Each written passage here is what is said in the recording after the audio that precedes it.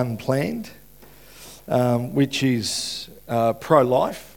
And I said last week at the church, and I want to say it again, this isn't about judging people's decisions, what people have been through. I wasn't always a Christian. I came to the Lord when I was 21. I know exactly what it feels like for people that go through and have had an abortion.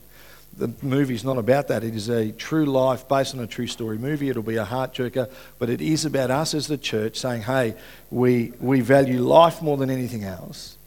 But we want to journey with people that have made the decision, that may one day make the decision, that are struggling with stuff. We want to be in a place where we can do that. And while we're at it, here's a movie that gives you some information, some really good, valuable stuff to weigh up properly. So last week we were really short on numbers. We needed to reach a tipping point for it to be screened in Ballarat. Just to give you an idea, there's a cinema in Nerang. That's in Queensland, correct? I think Nerang. Anyway, they have cancelled the screening because the staff won't work, which is really quite funny. Find new staff. Anyway, Ballarat needed 71 people to reach the tipping point. As of last week, I think on Thursday, we passed that. They've given us a bigger theatre. Now we can seat 160. I think we're at 95. And so now people can just buy tickets all the way up.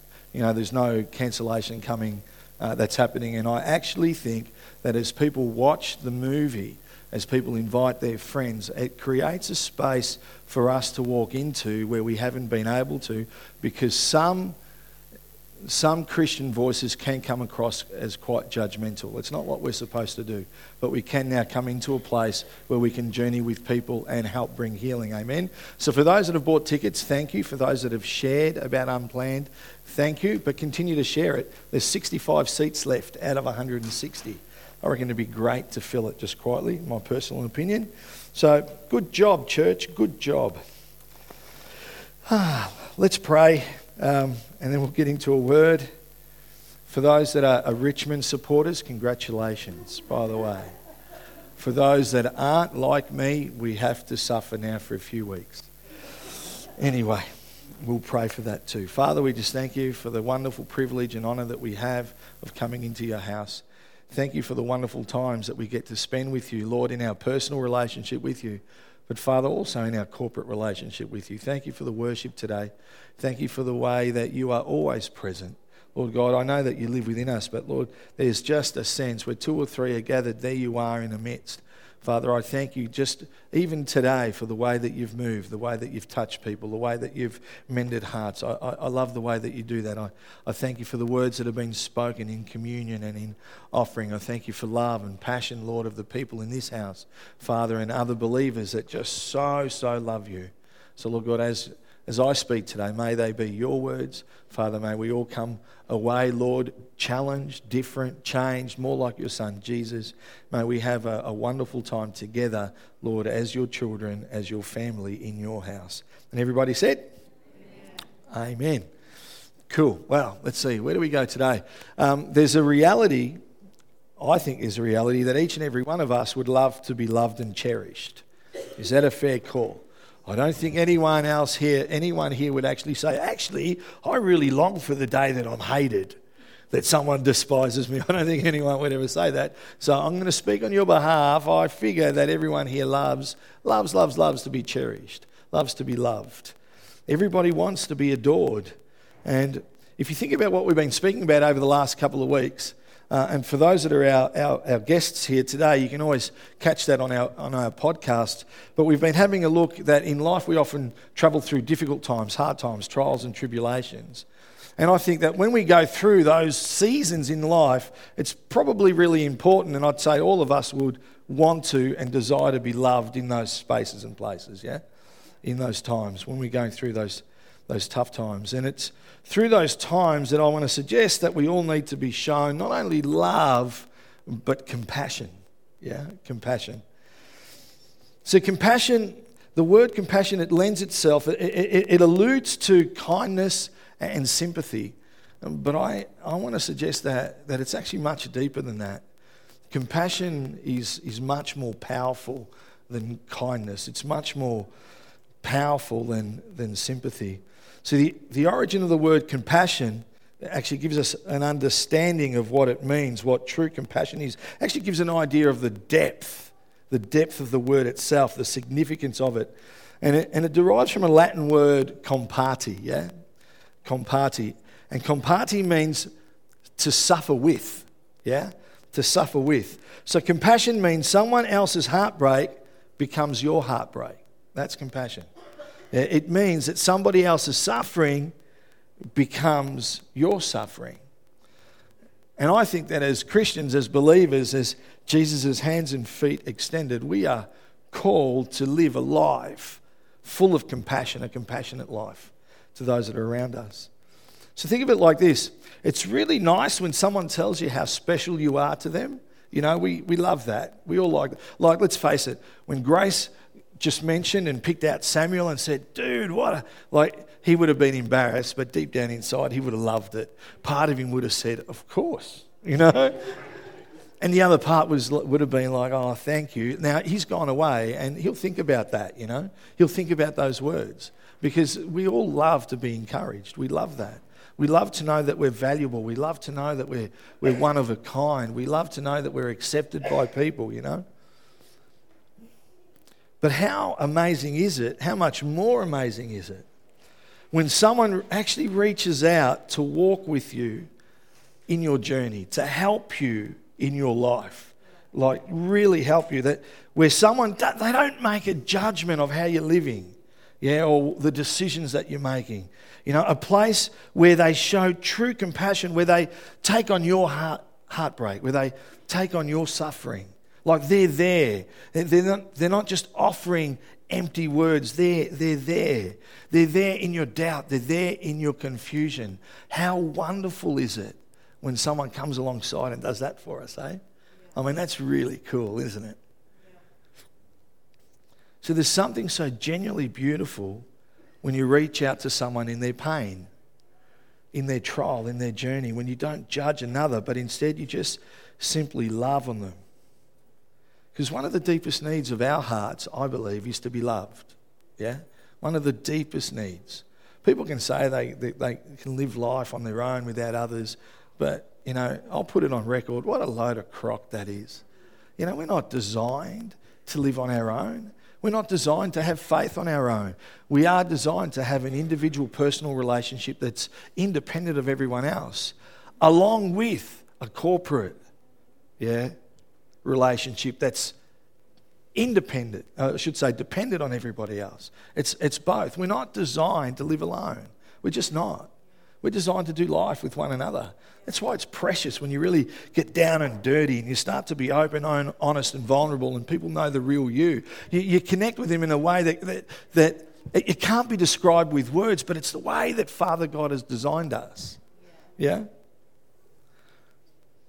You know, nothing shows love and speaks love like compassion. Nothing. Real life, true compassion. There's a quote by Dietrich Bonhoeffer, and it says, we must learn to regard people less in the light of what they do or omit to do, and more in the light of what they suffer. Yeah, they're pretty powerful words, aren't they? See, I think we all want to be told and we want to hear others say something or do something that lets us know that they love us. You know, I love it when my wife does something that was so out of the blue that it just lets me know that she loves me.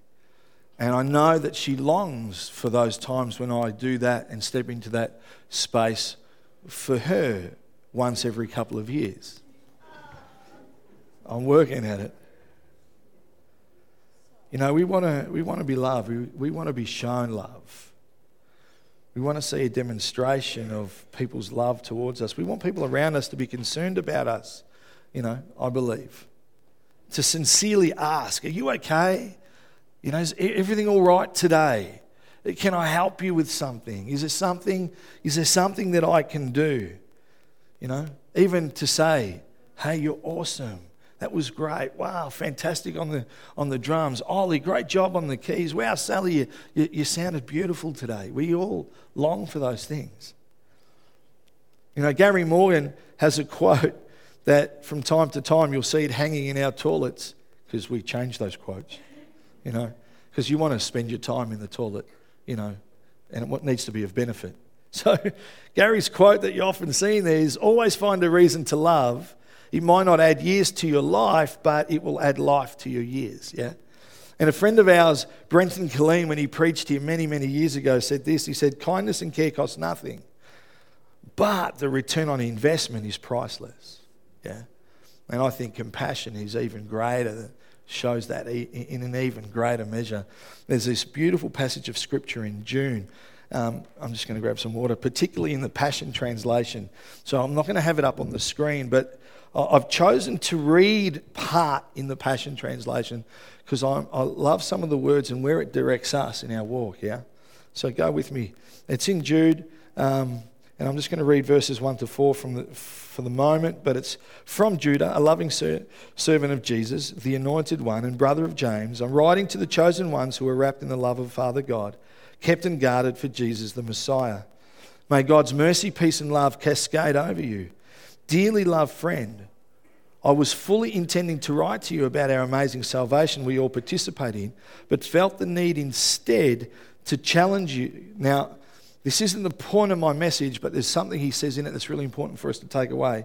To challenge you to vigorously defend and contend for the beliefs that we cherish for God.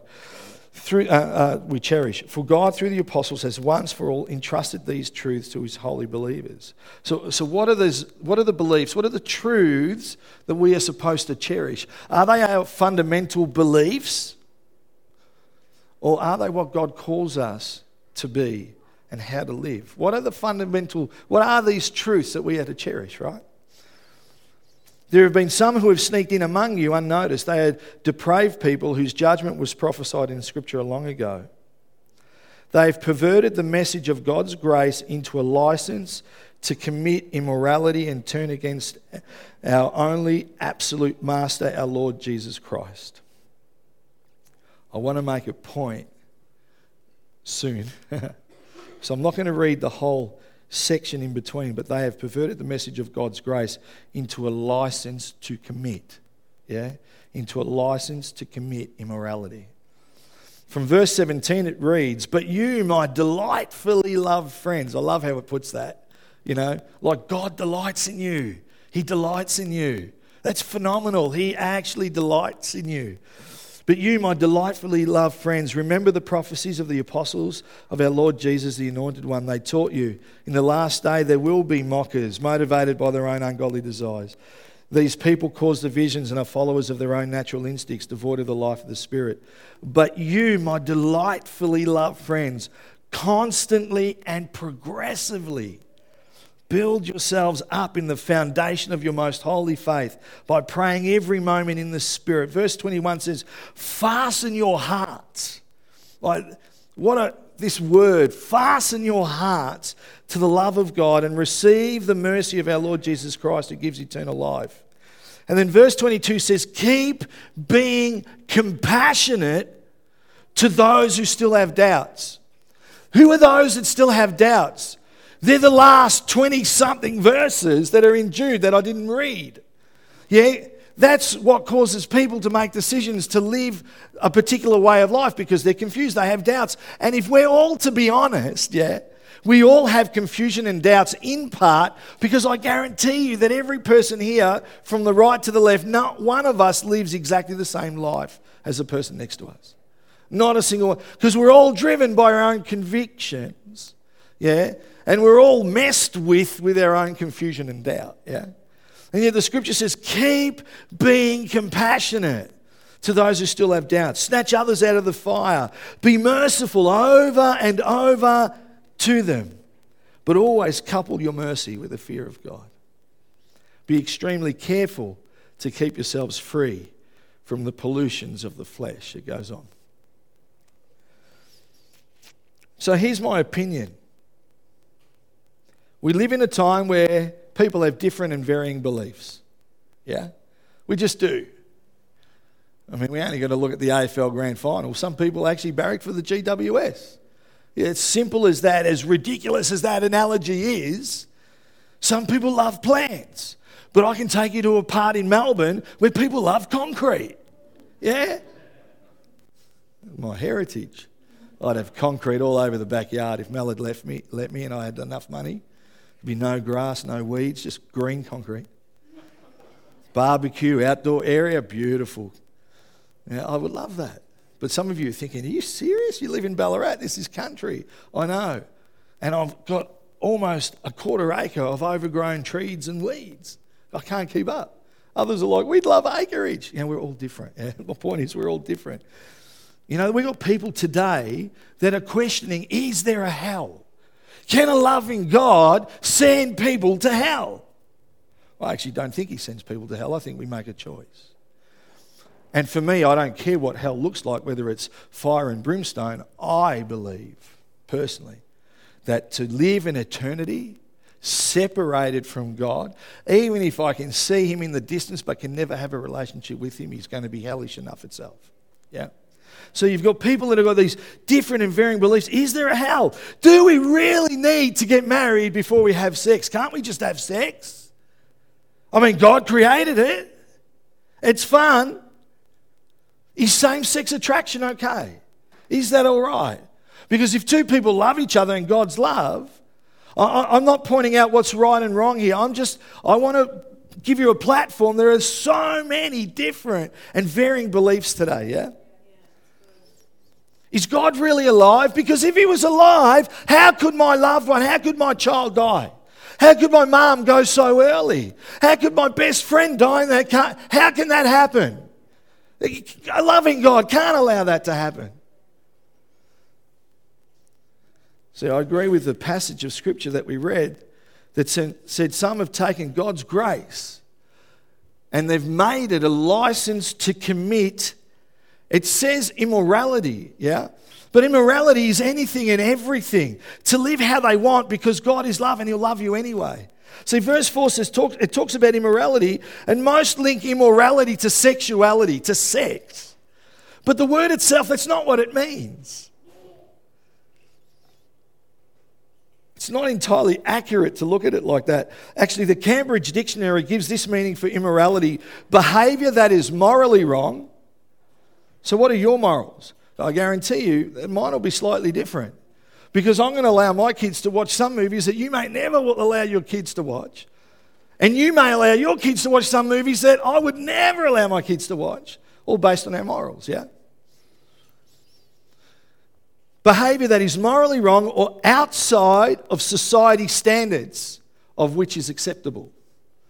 So when we look at the passage again, people have used God's grace as a license to behave in a way that is outside of society standards of what is acceptable. Here's the problem living in 2019, moving towards 2020, that what society has as acceptable standards keeps shifting. It keeps moving. So what was right then is not right now, or vice versa, yeah? These are definitely the times that we're living in. So why am I bringing all this to our attention? Because the Bible tells us something very clear that shows the world that we're children of God. You know, verse 22 and 23 says, keep being compassionate. Keep being. In an atmosphere, in a society that keeps shifting, where the sands are really loose, like don't get close to the edge because you could fall. Keep being compassionate. Keep being compassionate and show mercy over and over and over and over and over and over again. You and I are to be compassionate to all those that still have doubts. People who have doubts do not and will not live by the same convictions you and I live by. In the same way that I may not live by your convictions and you may not live by mine. They will do and say things that we may not. But we're not called to judge them, but to be compassionate and to show mercy. Continually, over and over and over and over. I keep telling them, but they won't listen. I've shown them and they have not heard. You know, I can't understand how they keep making the same mistake. Keep being compassionate. Keep showing mercy over and over and over. So this is where love hits the road. This is a place where we love one another and others outside of the faith, even when we disagree. my wonderful water bottle. So I forgot to buy one from the shop. That looks chewed because it is chewed by our dog and I'm still using it. If you feel compelled to buy me a new one, that's the Lord speaking. So what's it look like to be compassionate? That's a really good question. There's a couple of things that we need to understand first, yeah? And the first is that Papa God is a compassionate God. He's a flat-out compassionate God. He actually feels and knows your pain. He actually knows your heartache. He knows your suffering. He actually knows those things and understands those things.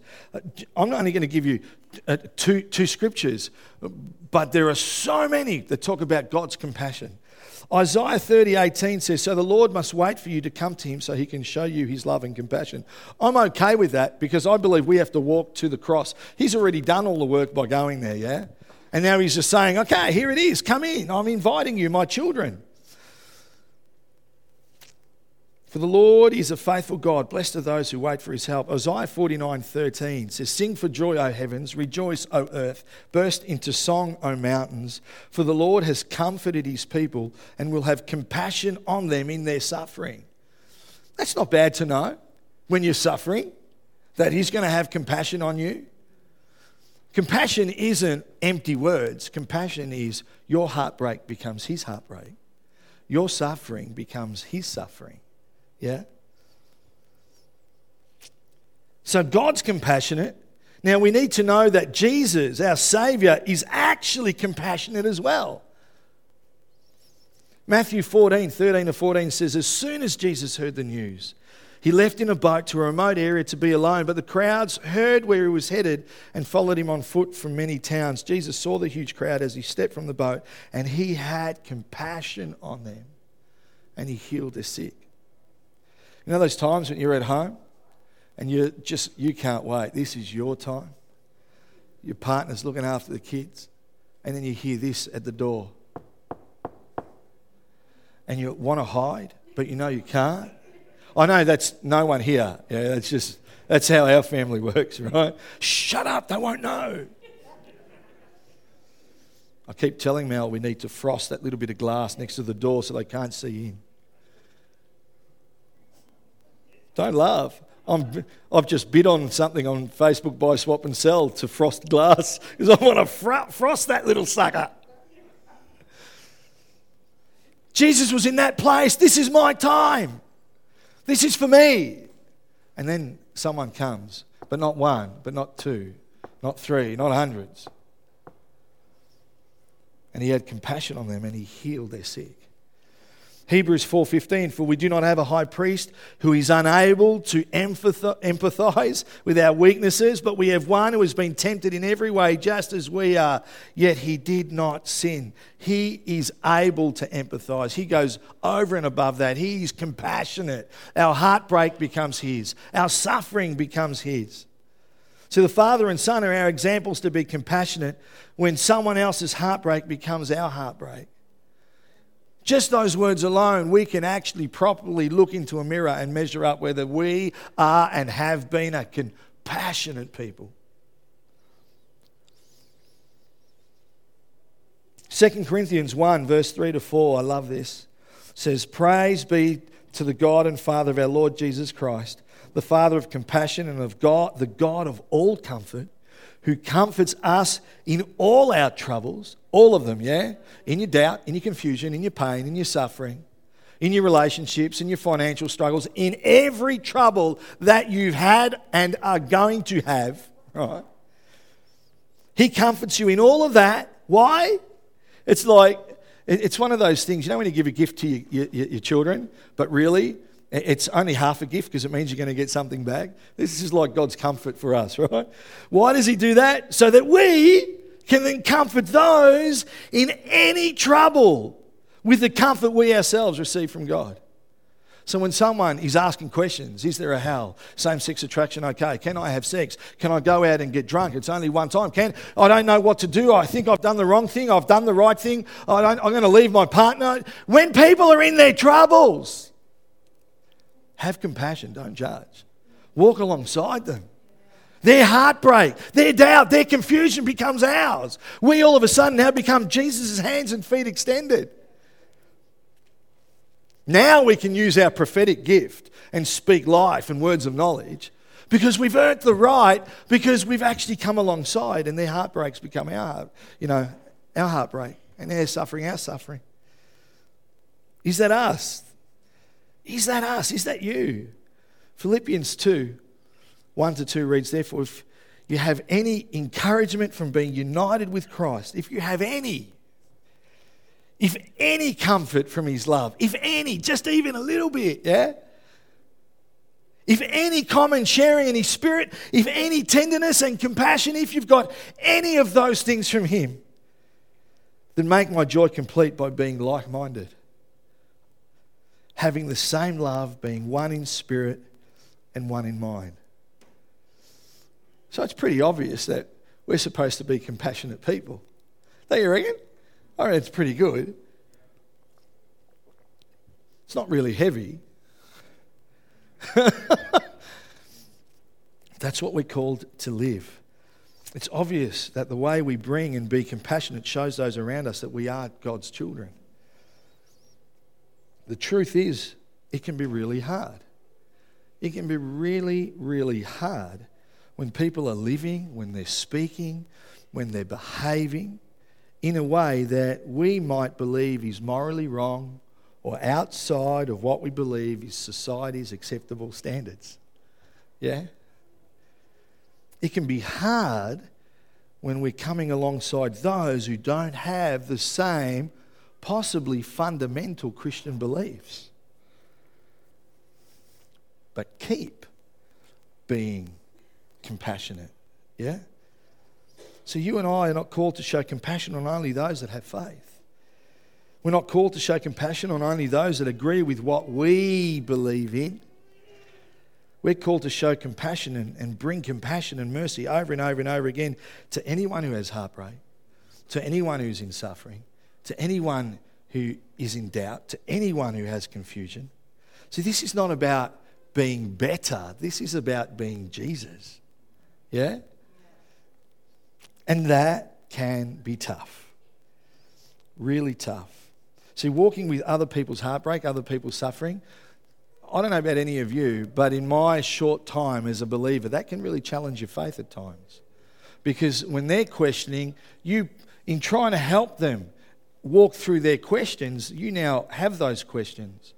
And sometimes they can become your questions, you know? It can become really difficult in that space. So how do we do that? How do we be compassionate people without falling? How do we do that without faltering?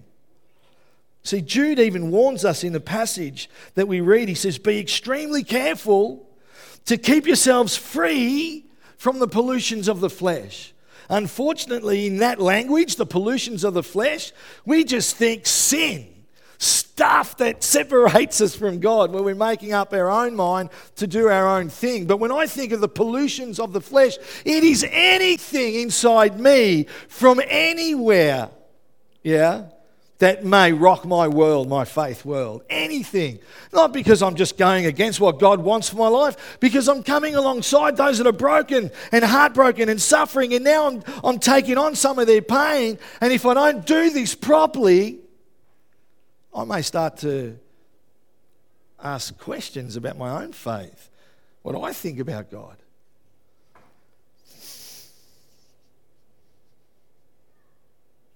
I believe the answer's in the same passage.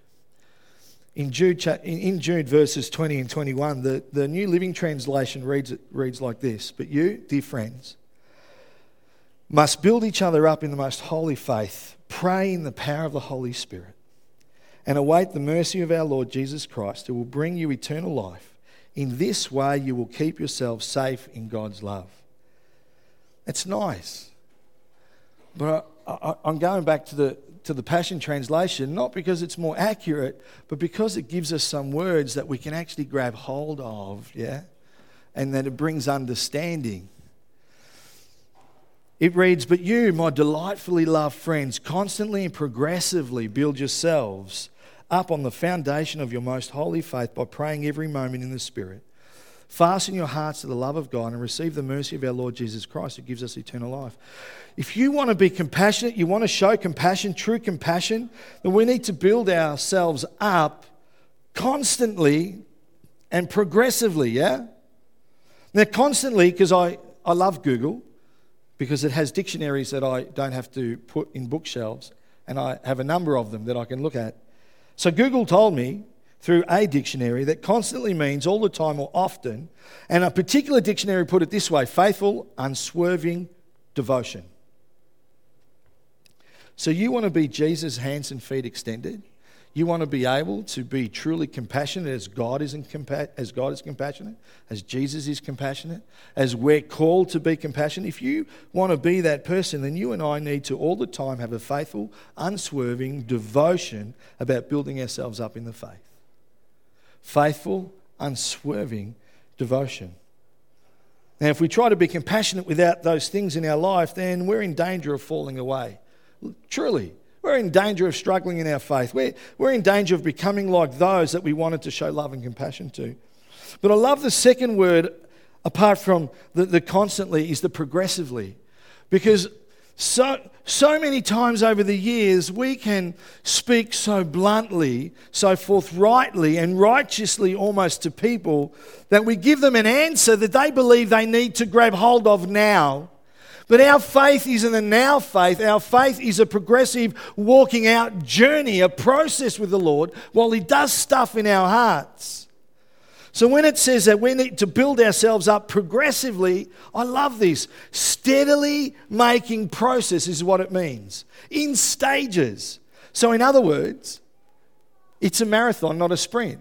And if you know anything about marathon running, which as you can tell I do, different stages actually require different things. You're faster at one moment, slower at another. You're changing your breathing in another part. It's all part of your marathon running. It's all part of that particular race. And here in our faith, to build ourselves up, it's steadily making process. It's in stages. Otherwise, you're going to beat yourself up. If you can understand how to build yourselves up progressively, this is for me, then we can step into that place to be compassionate people. Because when those questions come, when their heartbreak comes, when their suffering comes, we have steadily built ourselves up in the Lord. Amen? We don't have to have all of the answers. You don't need to have all of the answers for your faith. You don't need to have all of the answers when you're being compassionate with someone. You just need to be there. You just need to be Jesus. Amen? Pray, intercede for others, read, worship. Do the stuff that works for you, that builds you up, but just do it faithfully. Do it out of devotion. But do it bit by bit. Do it in stages. Don't say, today I'm going to pray for 3 hours, and then after 15 minutes you're like, this is killing me, and then walk away and think, oh man, that was a waste. Do it in stages. Do it bit by bit. Remember, we're transformed into the image of Jesus with ever-increasing glory day by day, moment by moment. We go from glory to glory. We step into sonship now. Yes, amen. We step into His family now, but I don't step into being totally glorious overnight. Yeah, I'm becoming more like Jesus. We are becoming more like Him. But what I love about this passage of Scripture the most is this idea of fastening our hearts if we're going to be a compassionate people. Fasten your hearts to the love of God and receive the mercy of our Lord Jesus who gives us eternal life. Fasten. Fasten means to fix one thing to another.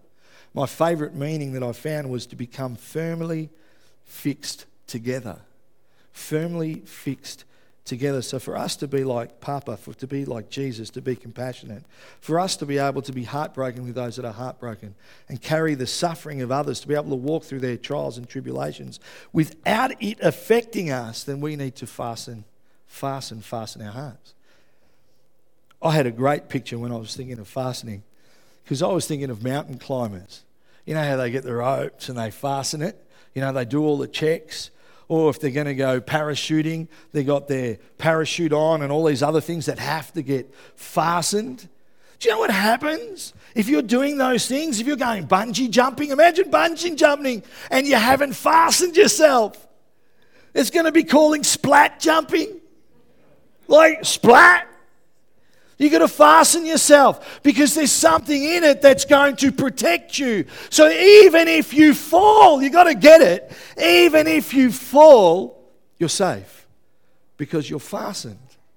Because you're fastened. Because if you're not fastened, you could fall to your death just because you want to be compassionate. Just because you want to help someone in their heartbreak. And this is for someone. And someone in their journey, someone in their suffering. If you've not fastened yourself to the Lord, you're in danger of falling to your spiritual death. You may even just fall and permanently damage your relationship with Jesus because you've not fastened yourself to Him. The reason Jude warns us is because when we're being like Jesus, showing compassion, man, it's tough. And for those of you that are compassionate people naturally, there is such a thing as compassion fatigue. You need to progressively build yourselves up. Build me up. I've got to do that. We have to fasten ourselves to Him, amen, so that we can be compassionate to one another and to those that are out there that need it, amen.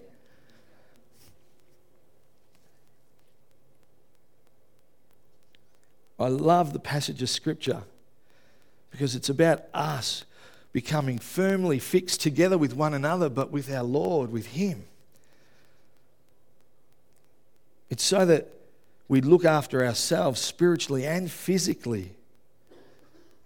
So when we do that, then we can be there for everybody else. Keep being compassionate. Show mercy over and over and over. There's a pastor in Queensland, Mark Ramsey, and he had a quote on social media just this week. And it's, how you walk with the broken is more important than how you sit with the great. How you walk with the broken is more important than how you sit with the great. But you can't walk with the broken if you don't constantly and progressively build yourself up in the most holy faith, in stages, unswervingly, with some devotion. Yeah, bit by bit, fastening yourself to Him. You know, we know and believe here at Mount Clear that to know God is to also know Him through experience and encounter. You know, we often say it's not just the words of the book. The words in this book are supposed to be alive, and if they're not alive, then it's just a book. It doesn't matter if it falls apart. It's only words on a page. But it needs to be alive, yeah? How do you know if it's alive? It's if you truly experience an encounter. That's what happens to a book. It falls apart. You see, as we experience and encounter God, we realise and understand more and more and more His love and His compassion for us. And that allows us to grow in our maturity as sons and daughters. Ephesians 3:19 says, and to know this love that surpasses knowledge. John 17:3 says, now this is eternal life, that they know you. 2 Corinthians 2:4, for I wrote you out of great distress and anguish of heart and with many tears, not to grieve you, but to let you know the depth of my love. The word know is the same word in all three scriptures, to know Him by experience and encounter. There's nothing more special than the moment that you truly experience God's love and are consumed by that, overwhelmed by His devotion, overwhelmed by His unmerited compassion. His compassion leaves us speechless. It leaves us in tears. It leaves us full of gratefulness.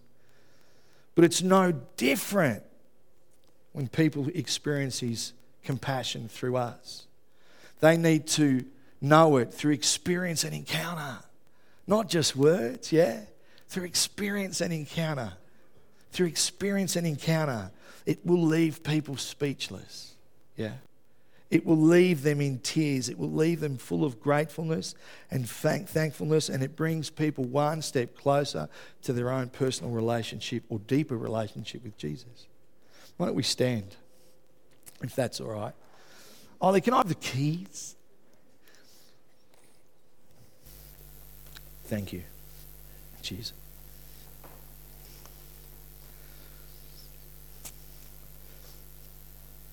I think I've got a challenge, more so than an altar call today, you know. A call, if you will. Because I think deep down inside that we all want to be compassionate. We want to all carry the heartbreak of others. We all want to be able to be there for people in their suffering. But we're living in an age where people have taken God's grace as a license to commit immorality, things that are outside of what we might interpret as society standards. And so we find that some people are able to give compassion to others while others cannot. But we're not called to make that call. We're not asked to make that call. We're just asked to be compassionate.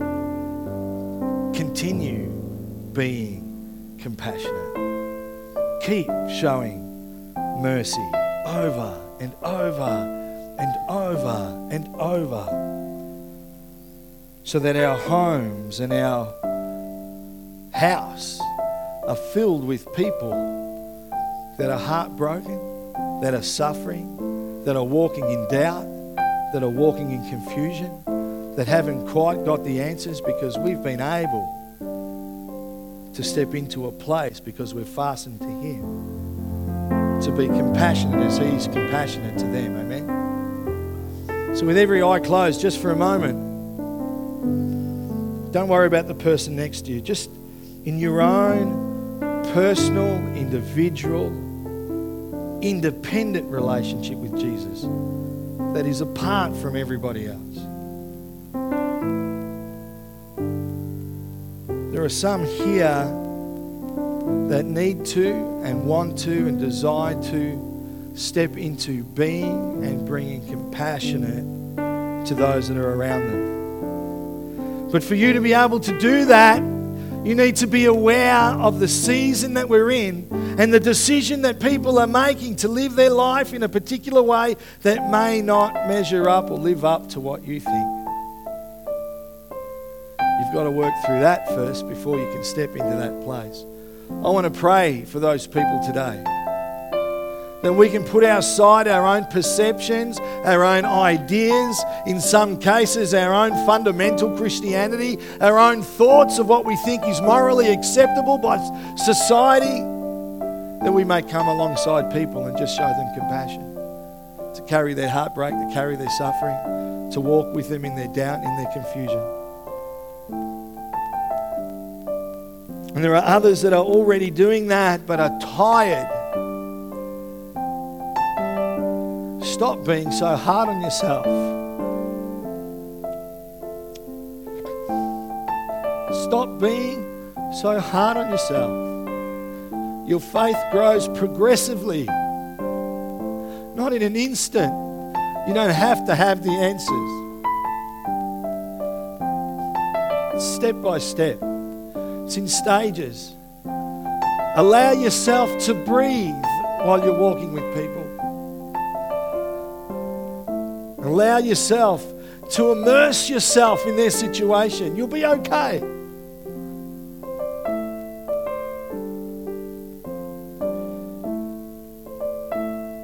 And there are others that have felt their faith slipping away. It's time to fasten. It's time to make sure you're connected. It's time to make sure that as Ross puts cars on his trucks and fastens them so they don't roll off as he drives, it's time to fasten yourself to Jesus. It's time to know that He gives you the rope. Don't worry about how long the rope is. It's not up to you. You just need to make sure you're fastened to Him. And if life sends you a curveball and you feel like you're falling, you're going to be okay, because you've steadily built yourself up in your most holy faith. You're fastened to yourself to Him. You are in His arms so that you can be the compassionate people that He's called you to be. So with every eye closed, if any of those things are you, I'm going to ask you to raise your hands towards heaven. And let's just pray together that God does a work in our hearts that allows us to step past what can be. What can be. I'm not saying it is. What can be our own prejudices. That we can walk past those things into a place of true compassion. That we can be a people that, even as Dietrich Bonhoeffer said, that we learn to regard people less in the light of what they do or omit to do, and more in the light of what they suffer.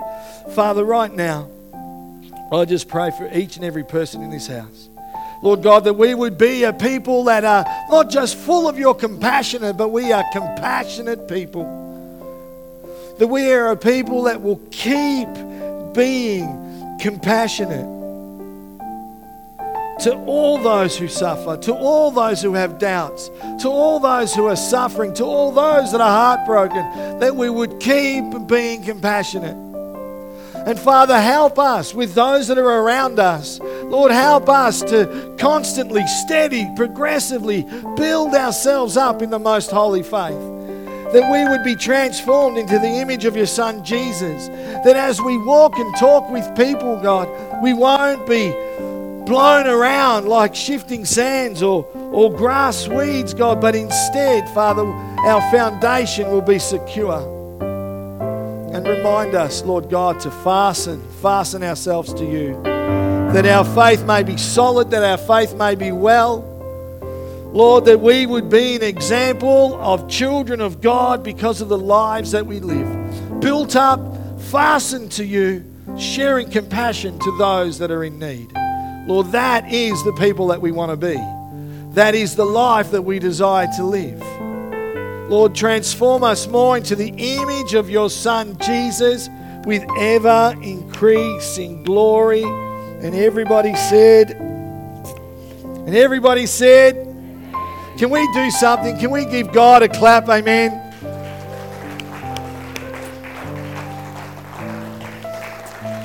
Let's be a compassionate people to those that need compassion. Amen. That includes those beside you, those in the house, those outside of the house. Richmond supporters, in Jesus' name. Have a great Sunday.